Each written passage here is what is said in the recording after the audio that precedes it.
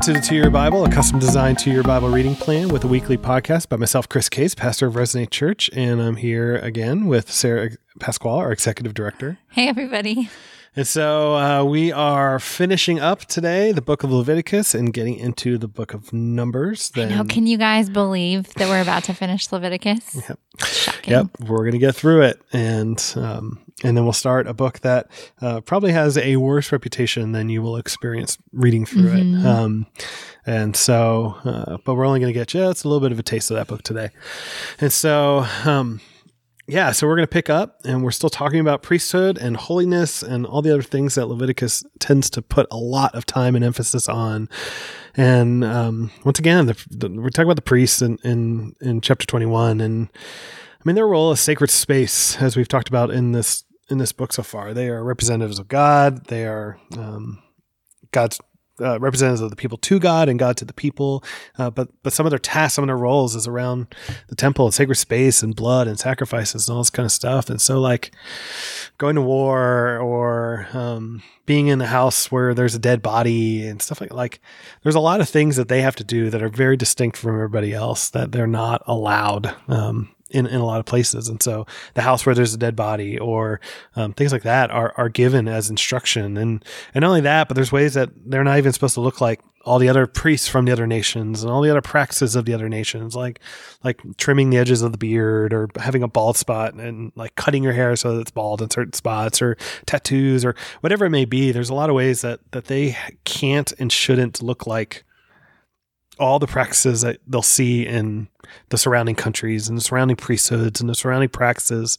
And so they are called to be this distinct people. And so we continue to see that through this text. Yeah. And I think reading about the priests over and over and over again can feel repetitive and it can feel redundant. But the point here is that Israel was a nation that was being set up around principles and structures that were designed so God could dwell among them and that they would worship God fully and truly and righteously. And so if this is a community that is being built around the worship of Yahweh in specific ways, there's going to be a ton of time given to the role of these priests who are these mediators between the people and God. So when we look at the big picture, it makes sense as to why there is so much devoted to the priesthood. Yep. And there's more instructions about what's acceptable when it comes to God, which, once again, this is a pretty common theme throughout this book of going, God's not willy-nilly on things that he finds acceptable worship, acceptable offerings to him. Yeah, and I think as I continued to read about the different kind of offerings in Leviticus, I kept thinking of Romans 12:1, where we're talked about how we're a living sacrifice and offering. And so, the Jews who are reading that book, or Paul even who is writing it, when they think about offerings, what they are thinking about is these sacrifices, these animals that are slaughtered in the tabernacle or in the temple. And then he commands us to be those living sacrifices and those offerings. And so the challenging thing here for me and for us, when we consider what it looks like to be an acceptable offering, is that God may be requiring something of us. We don't get to choose what we offer to God, but God sets out specific requirements. And so that's what we need to offer to him in return. You can't just pick whatever you feel like giving to God, but there are things he demands. And that's what the requirements of an offering is. Yep. Yeah, definitely. And so we transition to the feasts in these instructions about feasts and festivals that the Israelites will have. And I always feel like it's great that God commands, and we're going to see him command about the Sabbath, but command about these feasts too. Like God's telling his people, I want you to celebrate. I want you to remember. I want you to remember my provision. I want you to look back and to be thankful, but I want you to celebrate. I want you to have these festivals, these practices, these parts of remembering and in some ways partying, like finding joy as a people together. And so, we get some commands around that. Being a follower of God doesn't have to be boring, and it doesn't have to be just following lists of rules, which is kind of feels like what we've been reading so far. But here's the emphasis: like, I have also called you to be people who celebrate, who remember what I've done, and honestly, who are going to rest a lot more and celebrate a lot more than the cultures around them. And I love that the first feast is actually just the thing that we do once a week. Yeah. It's like, hey, I want you to have parties, and let me remind you, every week you have this little mini feast, this little mini party. to rest, to enjoy creation, to remember what I have done. There's a lot of different passages that will tie Sabbath to different themes and different ideas. And sometimes it's to Creation Week, sometimes it's to their journey out of Israel or out of Egypt. And so it's some of that of like, look, I want you to rest. I want you to remember. I want you to know your part in the bigger story of what God's doing. I want you to remember that God's more in control than you are. I want you to remember that God has brought you out of Egypt, all these sort of ideas that they would stop and they would remember and enjoy. Remembering back, like, hey, remember that time we were slaves and we didn't get a break? Well, now we are going to take one break a week to remember that we're not slaves anymore, or we're not slaves to Pharaoh anymore. Right. We're slaves to God, and he gives us rest because he's a good master. Yep. And so I'll include a little image link in the show notes about sort of almost like a circular calendar with where some of these fall sort of in relation to the months that we know them as. And so the first festival, I just walk through these festivals. The first festival we really encounter after Sabbath is Passover. And so just thinking through that calendar, in the wintertime, I'll start in the wintertime. There's no festival per se in the winter for at least in this Jewish calendar here. There's no festival in the wintertime, but the wintertime would be where you plant, where you start things. And there's festivals that tie into the crops and stuff like that. So this is the time where you would plant in the ground. You would do all the work to have a crop in the springtime. So that would happen in the winter. So springtime would come around. The first festival we encounter is Passover, which once again, it's a celebration of the Exodus out of Egypt, particularly about the lamp, the blood on the doorway, which we covered certainly in Exodus. And each of these festivals has a tie into Jesus or a tie into the New Testament. And this one certainly, with the communion meal, Jesus certainly redefines the elements that he is the Passover lamb, and his blood is the one who initiates a new covenant, and his body would be the death, the thing that would cause death now to pass over his people. And so we get from Passover to unleavened bread. So unleavened bread, Passover is really just a 24-hour celebration. On the Feast of Unleavened Bread is actually a week-long deal and happens immediately after Passover. And so this is remembering their journey out of Egypt itself, where they had to leave without baking any bread. And so, or without doing any leavening. They couldn't have bread. It just couldn't be leavened. And leavening from that point on becomes a symbol constantly in scripture of sin. And so, in a lot of ways, like their celebration and how I think as New Testament people, we think about it, like Jesus is the one who purges us from sin, from the yeast in us that we in some ways become unleavened bread because he was unleavened bread. And so there's sort of that beautiful picture played out. And then first fruits, which, I would say as New Testament believers, it's probably a holiday we don't highlight it enough and or at least make the connection to enough. We certainly highlight it enough because it was Easter. The Feast of First Fruits is the first Sunday after Passover. And so Jesus' resurrection would have been on First Fruits Sunday. And it was the first fruits of the harvest. That's what the festival existed for, was, hey, the things are starting to bud up and we're getting sort of the first wave of crop. And it's not the best of the crop yet, but it's the first things we have, and celebrating God's provision and his deliverance. And so Paul, I think, picks up on this in 1 Corinthians 15 when he starts talking about Christ being raised from the dead. He's the first fruits of all who have fallen asleep. So sort of this idea of first fruit, leading to verse 23 in that chapter of Christ the first fruits, then at his coming, those who belong to Christ, as if Christ is first and then everybody who would come after. And so summer would come in, and about 50 days after that festival or Feast of First Fruits, there would be the Feast of Weeks, or as we often call it, Pentecost.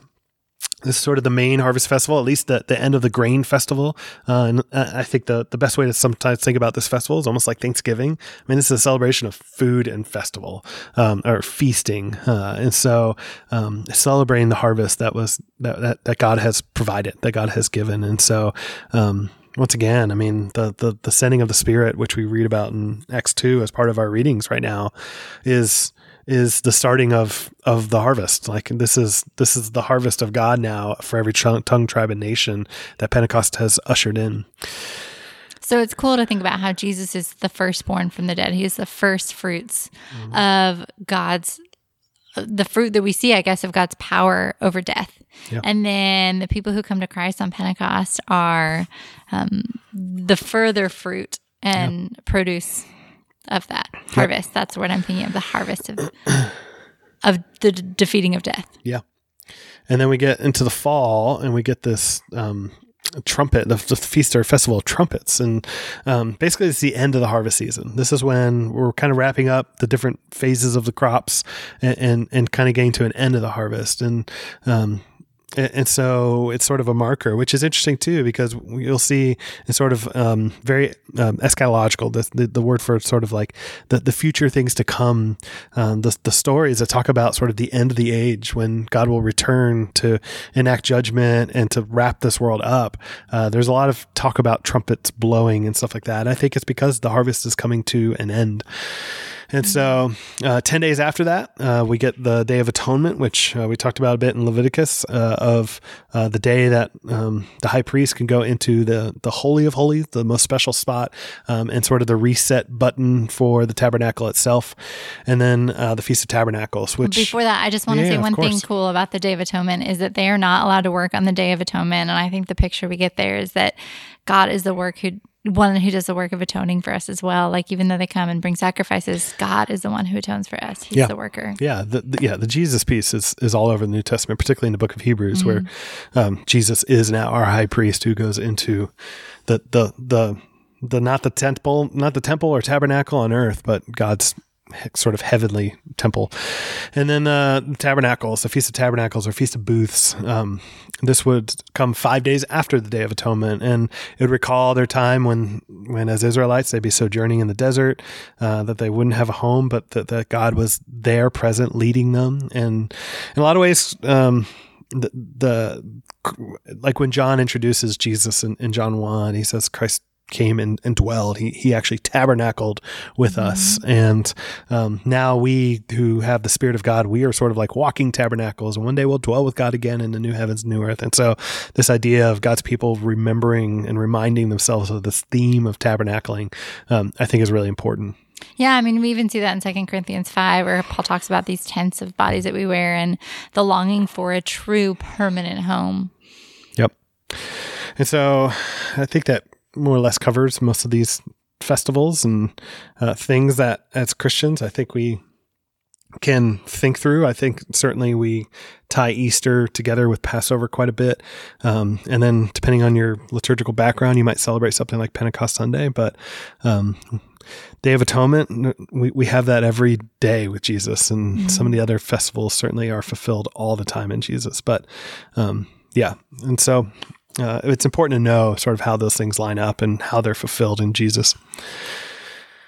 And then we get to sort of a bit of a turn to go back to sort of the tabernacle here, and we get statements around the lamps in the tent, and then the bread, the showbread that's in the tent.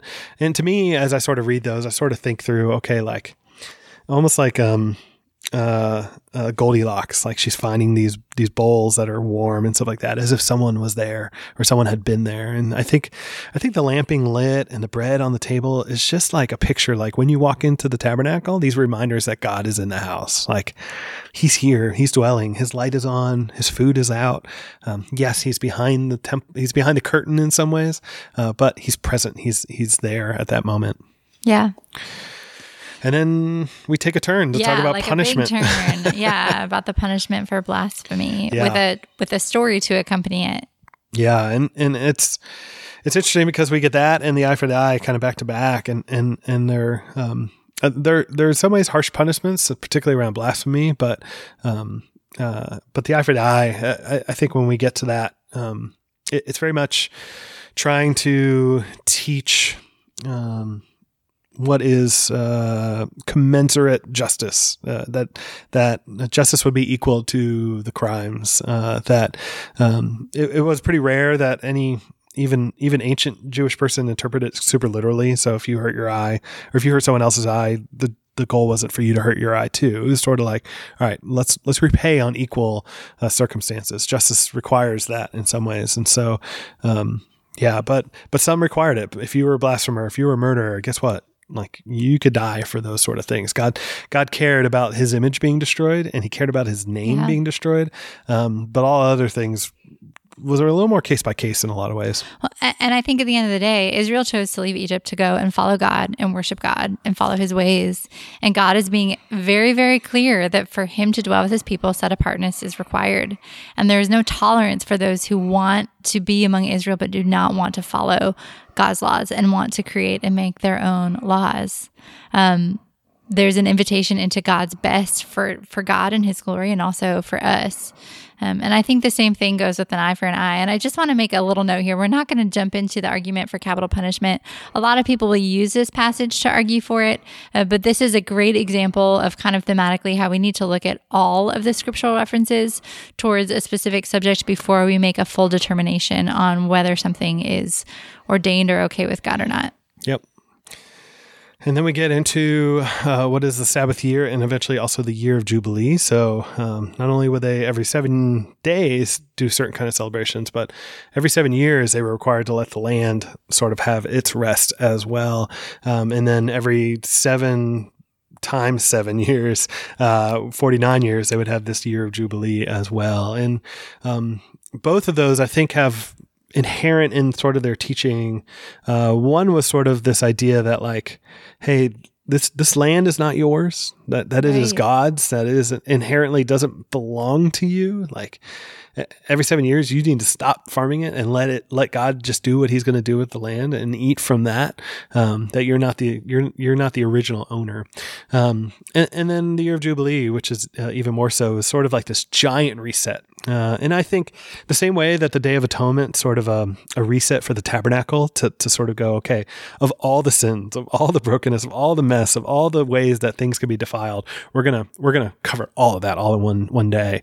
I think the ways that a country itself can be socioeconomically or spiritually or whatever it is, like land ownership, all those things can be shifted around, and some of that not be the purest process. It was sort of like this reset button to say, hey, if God's going to dwell in us as a people, then we're going to almost have this reset to go back to some of the ways that where we were when he first dwelled with us the first time. It's sort of like of putting things back in their place in some ways, once every 49 years. Yeah, and it's a reminder, like you said, that they are stewards of the land and of what they have. It was a gift to them from God, but it's ultimately God's. And so it's when we start to feel like we own or we can control something that we are unwilling to let it go. But when we understand who the true owner is, and again, that he is good and he wants to dwell with his people, we are willing to release and trust God to do what is best, not just for me, but for the entire community. Yeah. Yeah, and we're, as part of that reset is the reset of like how do we deal with people in poverty? How do we deal with people that are enslaved? And I know we've talked about this on the podcast before, but making sure that like at least we note like some of the ways that sort of American historical slavery functioned, and some of the ways that ancient slavery and the systems that existed back then, there's just not a clear one-to-one at all between the two. Now, it doesn't mean there's not parts of sort of ancient slavery systems that we would still sort of cringe or maybe buck against a little bit. But remember, these are not kidnapped individuals. These are, and there were a whole lot of laws around how you must treat them according to the Torah. That the other option is often destitution and starvation. And so, in some ways, these are support systems that existed, even sort of ancient practices, for people to have sustenance and provision in the midst of sort of their indenturedness. And so there's a reason why even in Greek, the word servant and the word slave can be interchangeable, because sometimes in English we cringe at slave, but we're okay with the word servant. And it's just the difficulty of a very different mindset and understanding than how we would think about those kind of things. Yeah. And so chapter 26, the second to last chapter, we suddenly get these instructions about sort of blessing and cursing and what happens if they obey and what happens when they disobey. And it's sort of in some ways, a beautiful end to the book, even though we get one more chapter after this. But this very much saying, look, when you get to this land, if you do what I've called you to do, then there will be blessings that tie with that. I will be with you. You'll be my people. And it's not necessarily Eden again, but it has a whole lot of overtones of like God being there with his people. Like if here's what will make God happy, which is glorifying God. And here's what will make the people happy. And so that's sort of that idea. There's a lot of language that's similar to Genesis 1 and 2, where it talks about how God will dwell among them and walk with them, and they're to be fruitful and multiply, and God will confirm his covenant with them. Like, these are awesome blessings. It's really cool. And something I read talked about how covenant documents often had blessings and curses near the end of them. And so this whole book of Leviticus is kind of is another indicator that this book is meant to be a covenant between God and his people. Yep, completely. And then we get the punishments, which almost seem to escalate in tone as you read through them. And I always think, like, sometimes people read the Old Testament and like, God just seems so arbitrarily angry. I'm like, well, no, he's kind of laid out. Here's what I want you to do. Here's what I don't want you to do. And if you don't do those things, here's some of the ways that it will go for you. And he's not vague. He's pretty clear here. And so, yeah.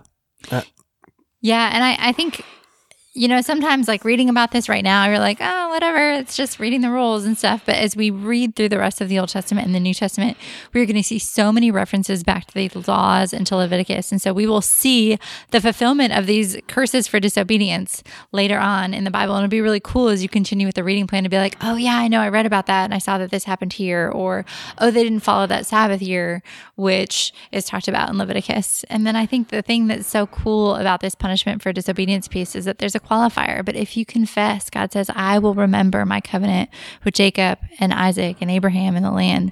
There's always hope and there's always redemption available for God's people. Yeah. God's graciousness is still over their disobedience if they come and repent and confess. And so God's not trying to smite them. He wants them to flourish and he wants them to glorify him. And those two things happen often simultaneously. And so, but he's saying, look, like, if you walk away from me, there's that's not okay. But if you come back to me, we're all good again. Yeah. So and good. So, and then we get chapter 27, which sort of feels like an added thing, but it's sort of like, okay, to me, as I read it, I'm like, well, it felt like the priests had plenty of food if you read through all the laws, but they still have no money. And so it's almost like, okay, well, if you want to contribute to the temple or to the tabernacle, here's different ways you could do that based upon your position in life. Here's different values you can give to the tabernacle and to the priesthood. Mm-hmm. Yeah. So as we wrapped up Leviticus, what do you feel like as a personal takeaway, a lesson that as you read it kind of hit you this time? So as I was thinking about this as we wrapped it up, and I think it's really good for me that I stopped to think, like, what is it? What did I learn? What stood out to me in Leviticus? And quite a few things, but I think the biggest thing is how important God's holiness is. We say it's really important, but it's not something we spend a lot of time thinking about or talking about, at least in our modern age. We talk so much more about the approachability of God, which is also true, but I need to approach and understand God as holy and as set apart and as different than me. And my relationship with him isn't some sort of negotiation where God gives a little and I give a little and we come to some sort of mutual agreement on how to be in relationship. But God is the one who gives the requirements, and his requirements are good. Even if I don't understand them or they don't make sense to me, I have to know that he is good and he is Yahweh and he is worthy of my worship, whether I understand it or not. And then I just don't want to take for granted the fact that God dwells within me because of the Holy Spirit and because of Jesus Christ. Because when you look at everything Israel did so that God could dwell among them, the fact that I have that is amazing. And I just don't want to forget that. Yeah, that whole dwelling piece was probably my biggest takeaway of like the amount of effort that was there so that all the things that had to be washed clean, all the things that had to happen, all the blood that had to be spilled, all the different practices, just so they would have this dwelling in a very incomplete, in some ways, still dwelling of God amongst them. And then for Paul to come along and like just say the revolutionary statements to say like, your body is the temple. It's like, oh, because I mean, we haven't gotten there yet, but the temple practices were pretty much very similar to the tabernacle practices. And the fact that Paul would be like, you know what, your bodies are the temple, just how mind blowing to an ancient Israelite or as us, as we read Leviticus. Like, so all that work of God dwelling in that tabernacle is covered now by Jesus's blood in our bodies. And that, and there's sort of that cleansing, that purging that Jesus's blood does for us now in such a way that the Holy Spirit, God himself, the fire, the smoke, everything is represented in us. And not only that, but like how mind blowing it was for them when the Spirit came and dwelled on the tabernacle and on the temple too. When we get there, of like, they fell on their faces and all this kind of stuff. It's like, do I have that same sense of awe around the fact that the Holy Spirit lives in me? And yeah.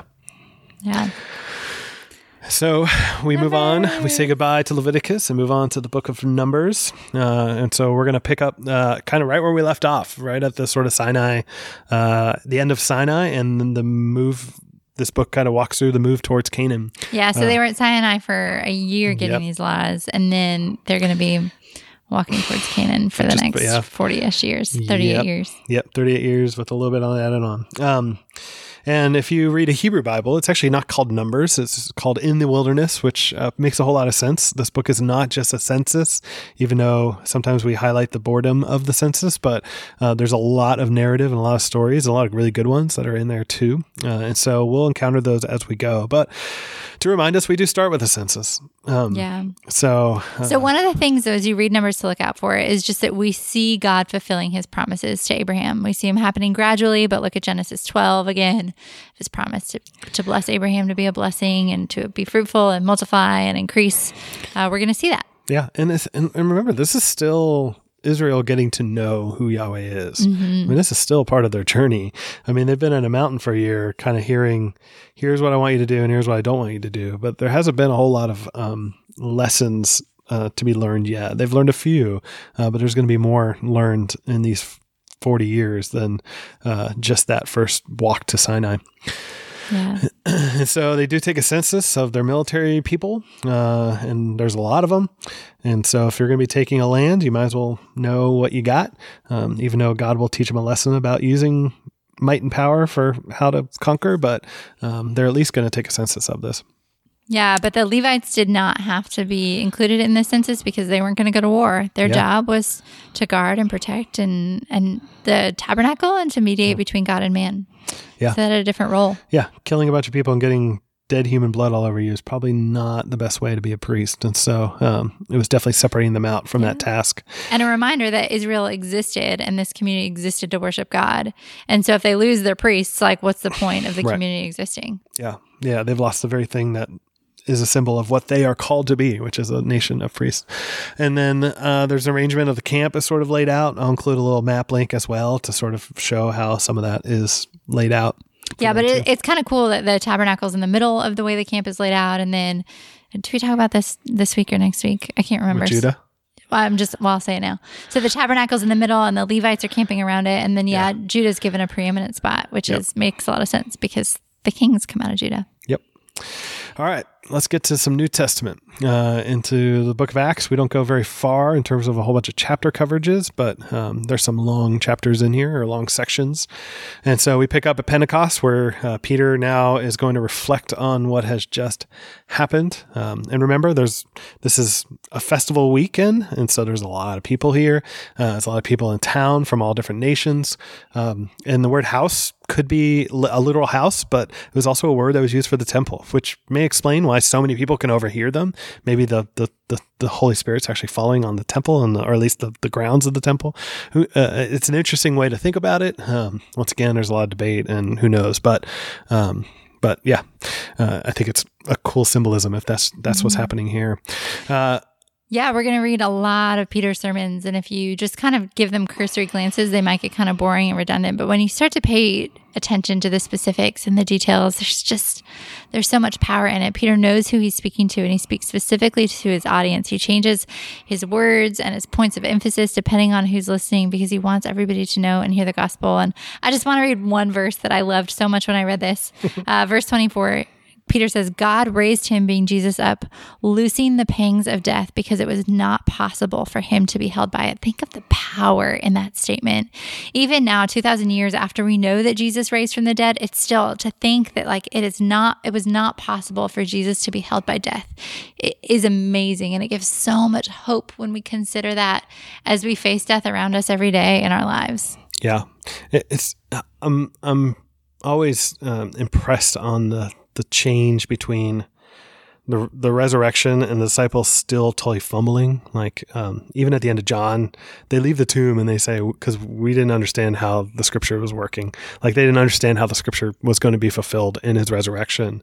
And then 50 days later, they're suddenly like, oh, this is what that was. And this is what that was. And this is what, and suddenly like the Old Testament becomes this whole open area of interpretation of who the Messiah was. And Peter quotes it saying like, all right, this Holy Spirit thing, this whole thing that just happened with the tongues of fire and all that, like this is Joel 2. That Joel's been talking about this, and these are the last days now. These are the Holy Spirit coming out, and things are changing, and it's going to look very different, and there's going to be prophecies and people dreaming dreams and all this kind of stuff is going to be a part of this. And so Peter's talking about that sort of phase of history now where the Holy Spirit is here in a unique way that had never been there before. Mm-hmm.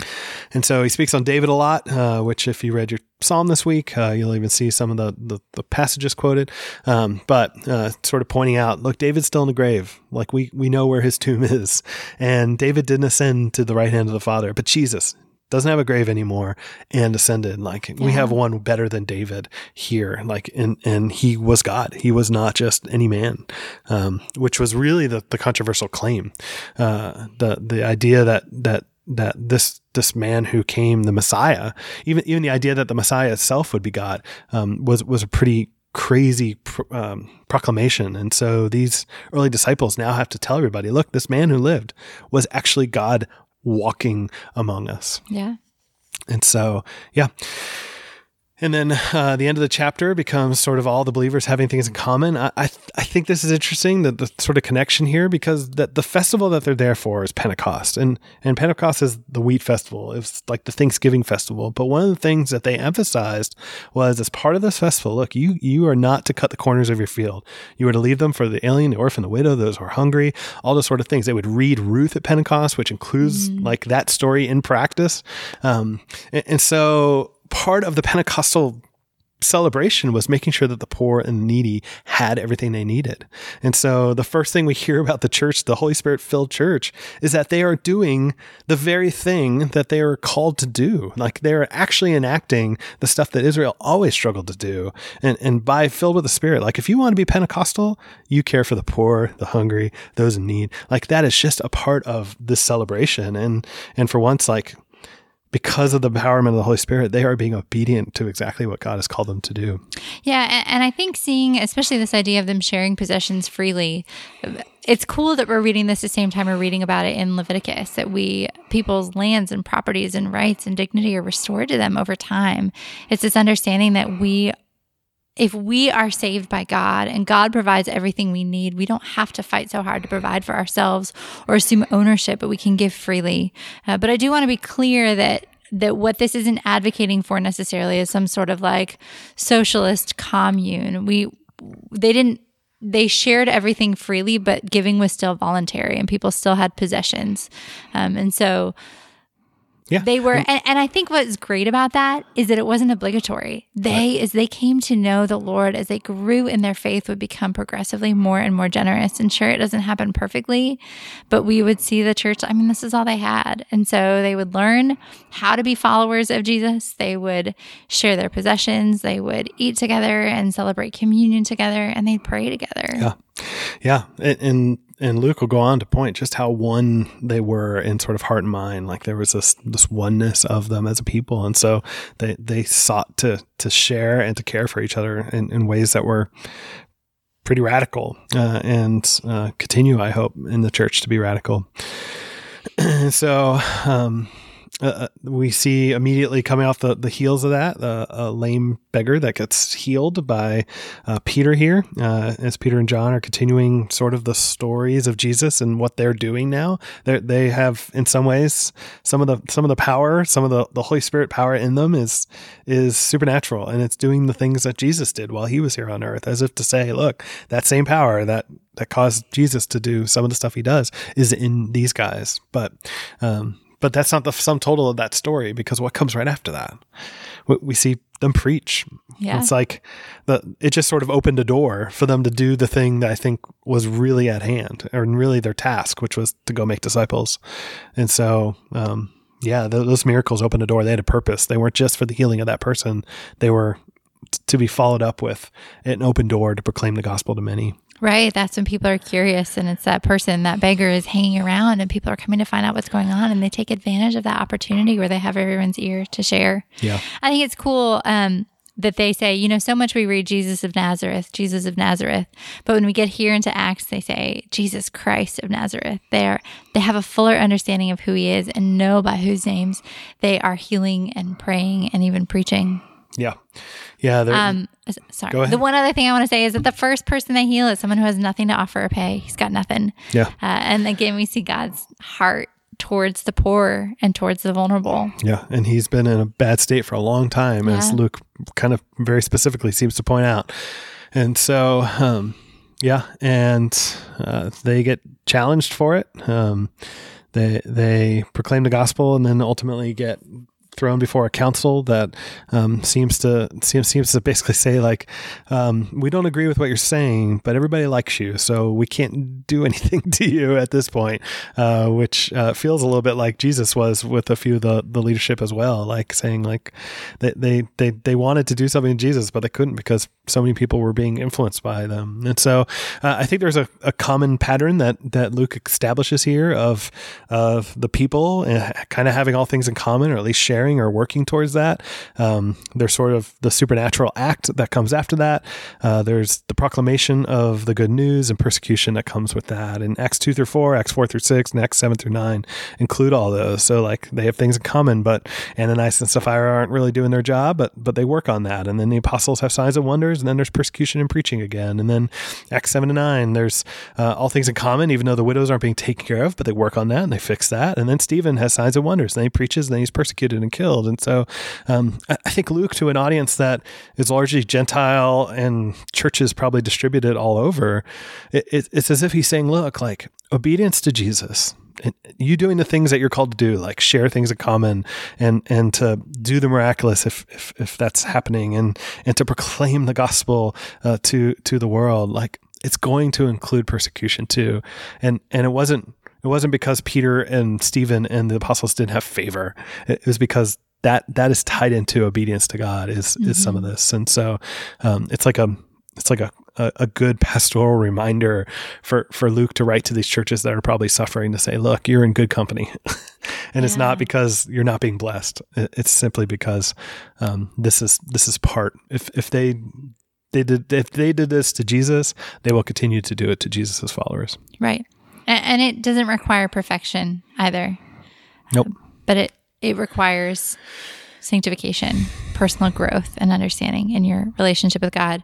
As Peter and John went before the council, I just want you to kind of put yourself in their shoes. Like a month and a half before, who went before a council in the same place? Their rabbi.